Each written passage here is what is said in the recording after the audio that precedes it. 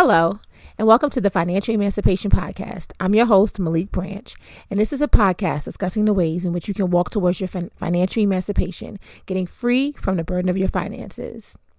Hello, and welcome back. Happy February. Happy Black History Month. Happy 2021 again. I mean, we're just going to keep saying it until we can forget about 2020. But it's a new month in a new year. And for me, a lot of times when it comes to setting goals for a new year, February is really when the goals start to get into place. I do a lot of mental preparation in December, but December is a very busy month for me. It's the end of the year. It's Christmas. It's my birthday. You know, it's a lot. So a lot of times for me, I plan a lot of my goals in my head, but I don't really write them down until January. And it takes, for me, the whole month of January to kind of get myself settled in what I want to do and how I'm going to go about it. So then February feels like the action month for me. I don't know if that's the case for anybody else, but February definitely is like the action month for me. So I like to kick off February with like, okay, I feel like I'm kicking ass when it comes to my goals, and then it goes that way from there. So we have a few things to talk about, few things to catch up on. I just want to give you guys a little insight into like what's been going on with me. And so I think I mentioned this in the previous podcast, but I got a Peloton bike. I got the bike back in November. I had ordered it in September, and and so back in September I had surgery, and I wasn't going to be able to work out until like mid-November or early November. So I ordered the bike after I had the surgery so that by the time I was cleared to work out, I was going to be jumping on the bike. I did. I actually really liked it. It was tough in the beginning. I just, you have to stay consistent and stuff like that. But once I was in, I'm like in, and I'm totally hooked. And now my friends will tell you that like, cause a few of my friends have, I think basically all of my friends have Pelotons. And so like we talk about the bike and different rides and different instructors and all that stuff. But when I first got the bike, I used to do a 20-minute class here, and then that would be it. And so the workouts would be short. Now that I'm solely obsessed with the Peloton and working out, I'm doing like an hour and 5 minutes, hour and 10 minutes every time I work out. So I'm doing like multiple classes, multiple rides, all different types of training. And so that usually takes up my morning. And as I've mentioned to you guys before, I'm a morning person. So I record the podcast in the morning, so that's where we've had trouble, right? Because I'm working out and then being able to find time to do the podcast. So today is a rest day for me. I worked out yesterday. And so I said to myself, no, today we're going to record the podcast during that time period that you normally would work out before the work day starts. So that's where we are. The Peloton it's great. It's a great investment for me. I was never really a big gym person. I would go if I had to. I've never been really good at working out on my own, without some sort of like program or guidance or something, because usually I would just like, if I get tired, I'm like, I'm done. I'm finished. Or if I'm bored, I'll just quit. And so the fact that I was a little nervous about getting a Peloton because it is an expensive piece of equipment. I said, well, what if I don't want to work out or whatever? But what I realized with the Peloton is that you're not working out by yourself, because there's this whole, bunch of instructors giving you all this instruction, but also there's a community. And again, this is not a Peloton ad. I'm just telling you like how it worked out for me. But it does have a cost to it. And they allow you to do it in two ways. You can buy the bike full out, which is about $2,000, or you can do a payment plan, which is basically, they call it, it's like you're financing it, but it's a 0% interest. And basically everybody gets approved for the 0% interest. So it's really just a payment plan. So you pay per month, that plus the membership. So I think that turns out to be about $100 a month, which is about how much people pay in like gym memberships. Or you can just pay for the bike full out and then pay for the monthly membership. So it's for people who need some sort of ability to work out and do all that stuff. I mean, it's good to have it in your house. It's motivated me. I am working out a lot, and way more than I've ever worked out in my whole life. So shouts to me, shouts to that. But I was saying that to say that the mornings I'm fighting between the mornings of recording and working out. And so I'm making sure that I am being deliberate, which was one of my goals, being deliberate and scheduling time for the podcast. So there's that. So again, February has so many components, so let's just get right to it. I wanted to mention, as I always do in the month of February, money and relationships. I'm going to get that out the way early. I know that we We talk about this every year, and I've had podcast after podcast about it. But I want to keep talking about it because it keeps coming up. There's so many components to love and money. There's dating and money. There's a relationship and money. There's marriage and money. There's money and kids. I mean, all of your interpersonal relationships really do have components of money. But when you talk about love, and I mean romantic love, being in a dating relationship, marriage, and how money impacts that, it is a very thorny topic that comes with a lot of expectations that people aren't often comfortable expressing. But when they do, it's usually after they've already gotten into the relationship. So, sometimes I hear women a lot talk about this, where they say that, they want a man to take care of them financially. And I often tell my friends, because all of my friends were around the same age, if not older, that is a dream and a goal you should have invested in when you were much younger. Because when you walk into being a 40-year-old woman, 40-plus-year-old woman, to get a man to take care of you financially has its own challenges, because you are an adult. You're an adult. And so when you were 25 and some 40-year-old man might have come and taken care of you, is different. So when you discuss, okay, how do we want to characterize how you live in a relationship as far as money? And I've heard many of my friends, and they know because they're listening, talk about, I don't want to do 50-50. I don't want to do 50-50. I don't believe in 50-50. 50-50 is not, I don't, as my best friend says, I don't want a roommate. And I'm like, girl, it's not a roommate for someone to pay 50-50, right? But I do think that we have to get into the depths of what that really means when you want to be taken care of financially by someone who you're in a relationship with, particularly for women, and deal with what that is emotionally that you're trying to deal with. Because on the paper and pen side of it, most of my friends are high earners. And if you're a high earner, you have to then find someone who's an even higher earner, because he needs to take care of you, himself, probably the kids he's coming to the stage with, probably the bills he's coming, the student loan, the debt. He got to handle all of that. So then your expectation is that he's a very high earner. And that's not it's just, you have to then date to that. You have to be dating to look for someone who's going to be a super high earner, because just by the virtue of someone's gender, they have a penis, they're a male, does not mean that they are able and capable financially to take care of you, meaning they pay 100% of the household bills in your house and themselves, because that's very unrealistic at this stage in our lives.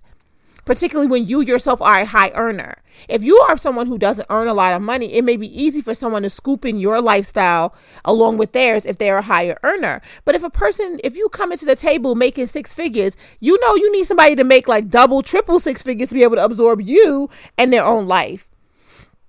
And again, there's nothing wrong with that if that's what you want, but you have to be realistic about the numbers, because at the end of the day, this is just math. And so I encourage us to talk about how we feel about money and what we expect from money, or expect from our partners, particularly, this is the month of love, Valentine's Day.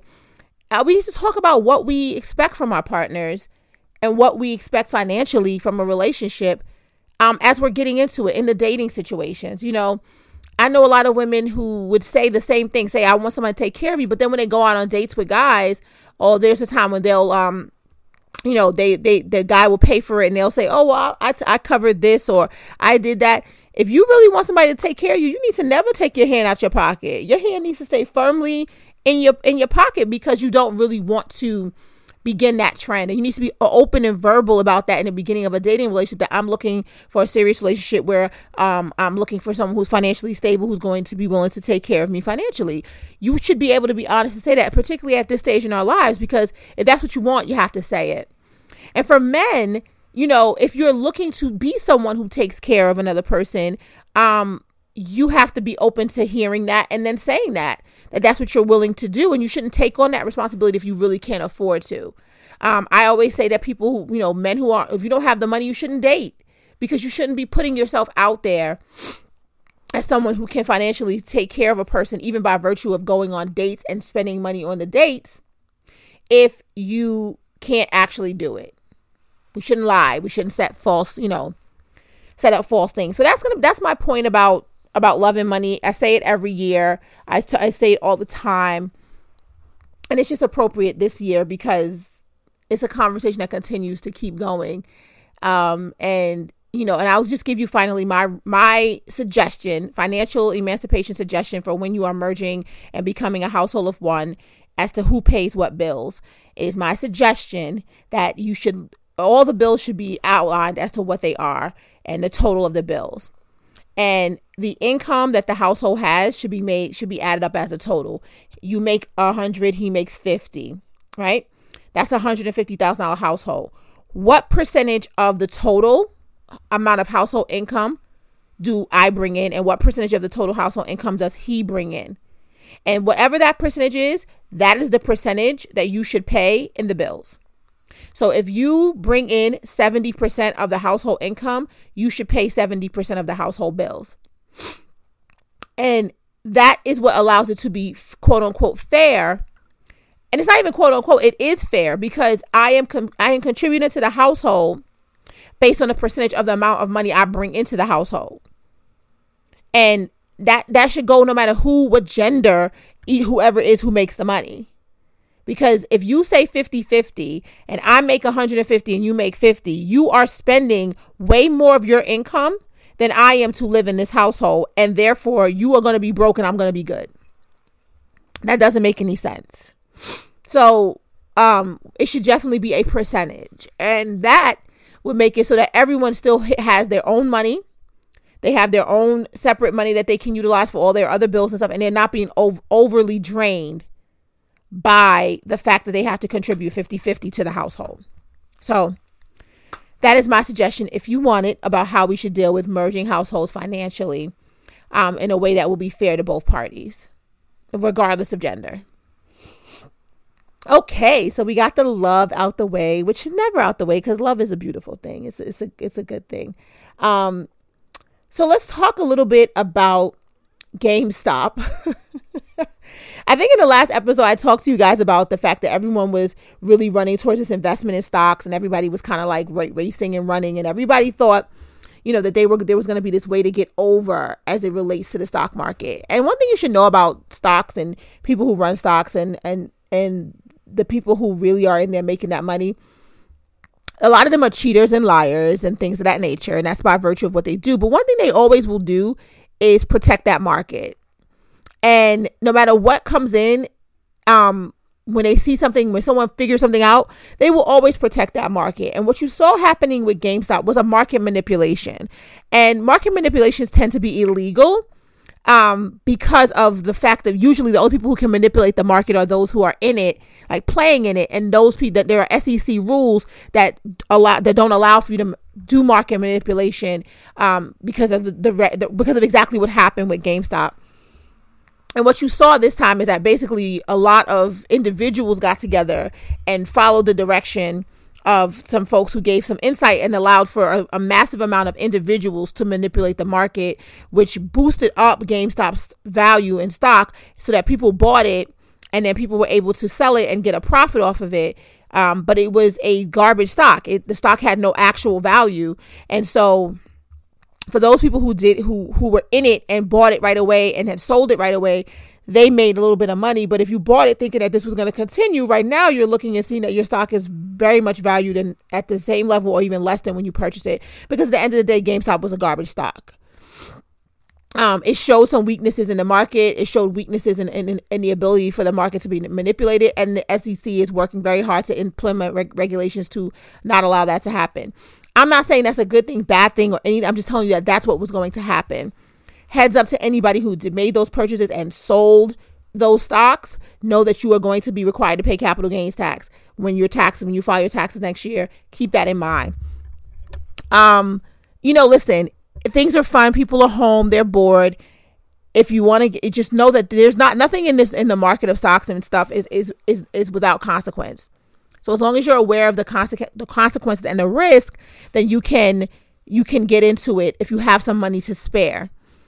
It is very hard to make short-term investments and wins into the stock market. It's a long-term game. It's a very big risk game. You have to go in. You have to be ready to kind of invest for a while. You have to have some money that you're willing to not have access to and put up. And that's not something that a lot of smaller time investors have the ability to do. But if you want to get involved in it, just do your research is my point. And if you want to make investments, do your research on any type of investment, and know that any investment is like gambling, right? You have to be willing and able to lose the money. Whether it's $200, $2,000, or $200,000, you have to be willing and able to lose the money. And if you're in that position and you want to make these investments, you want to buy some stocks, you want to go through these places where where they allow you to do small investments and buy stocks on an individual basis, I don't discourage it. I'm just saying do your research, and not research via the internet and social media. Do actual research so that you know exactly what you're getting yourself into. You know the tax implications of it on the back end, and you know that, and you are willing and able to lose money if that's what is going to happen, because there's a big likelihood that it could happen. Also, know that there are a lot of things that are backed by the stock market. The stock market backs most of your 401ks, your pensions in some instances, your all types of banks and things are standing up on the stock market. And it seems fun to manipulate it and cause other people to lose money and stuff. But what you don't realize is that a lot of the things that are held up by the stock market are things that certain people need. So during that week, a period of time with someone where the internet and everybody was having fun with the market manipulation, somebody was trying to retire and cash out their 401k, and that person was losing tremendously. And I know that we don't care about individual people as a society. No one cares. Everyone's just like, let's get the bad guys in the stock market, and the folks are bad guys. And I get it. But there are real world implications to these things that I think a lot of people who are playing with this because they're home and they're bored and they need something to do are not considering that. And, there are people who there are implications for them that you don't think of. And that, it's just something to consider when you look at it as just being a game. Okay. So I want to talk about my own goals for the year. I talked about my savings goals being that I wanted to double my savings.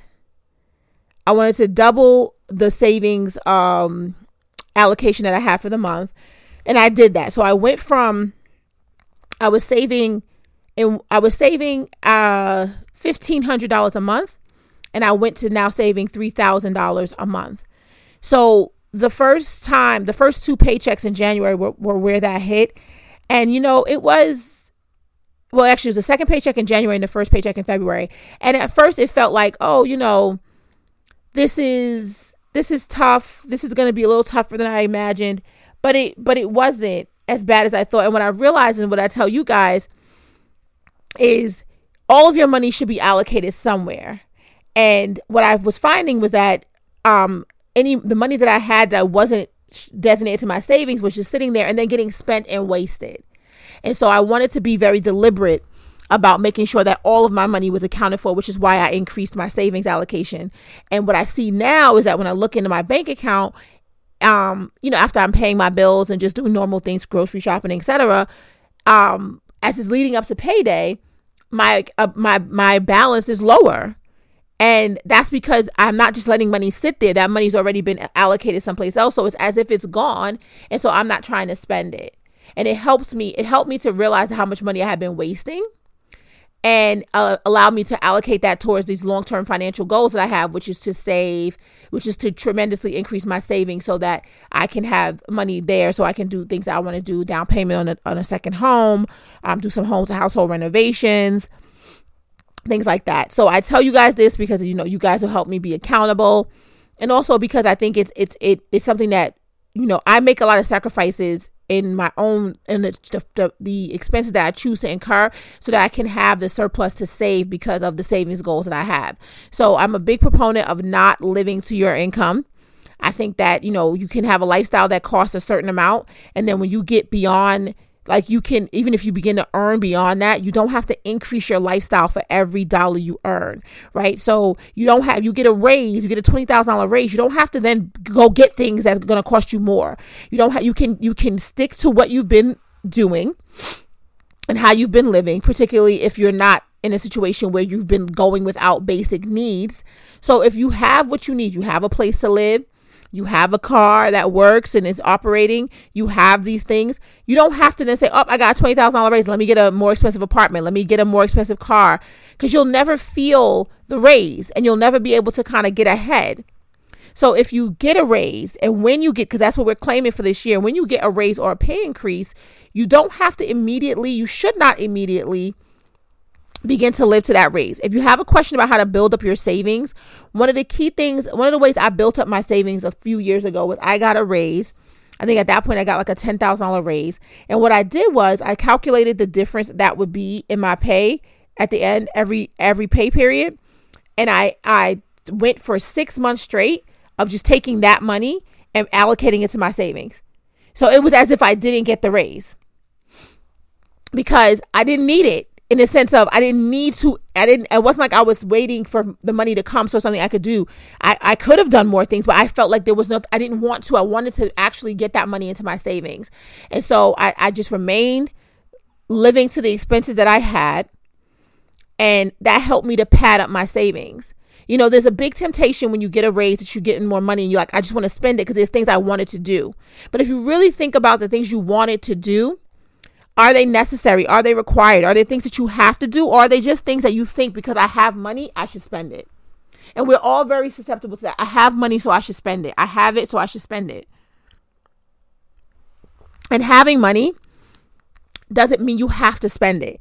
And we need to get that mantra going, is that just because I've earned more money doesn't mean I have to spend it on things.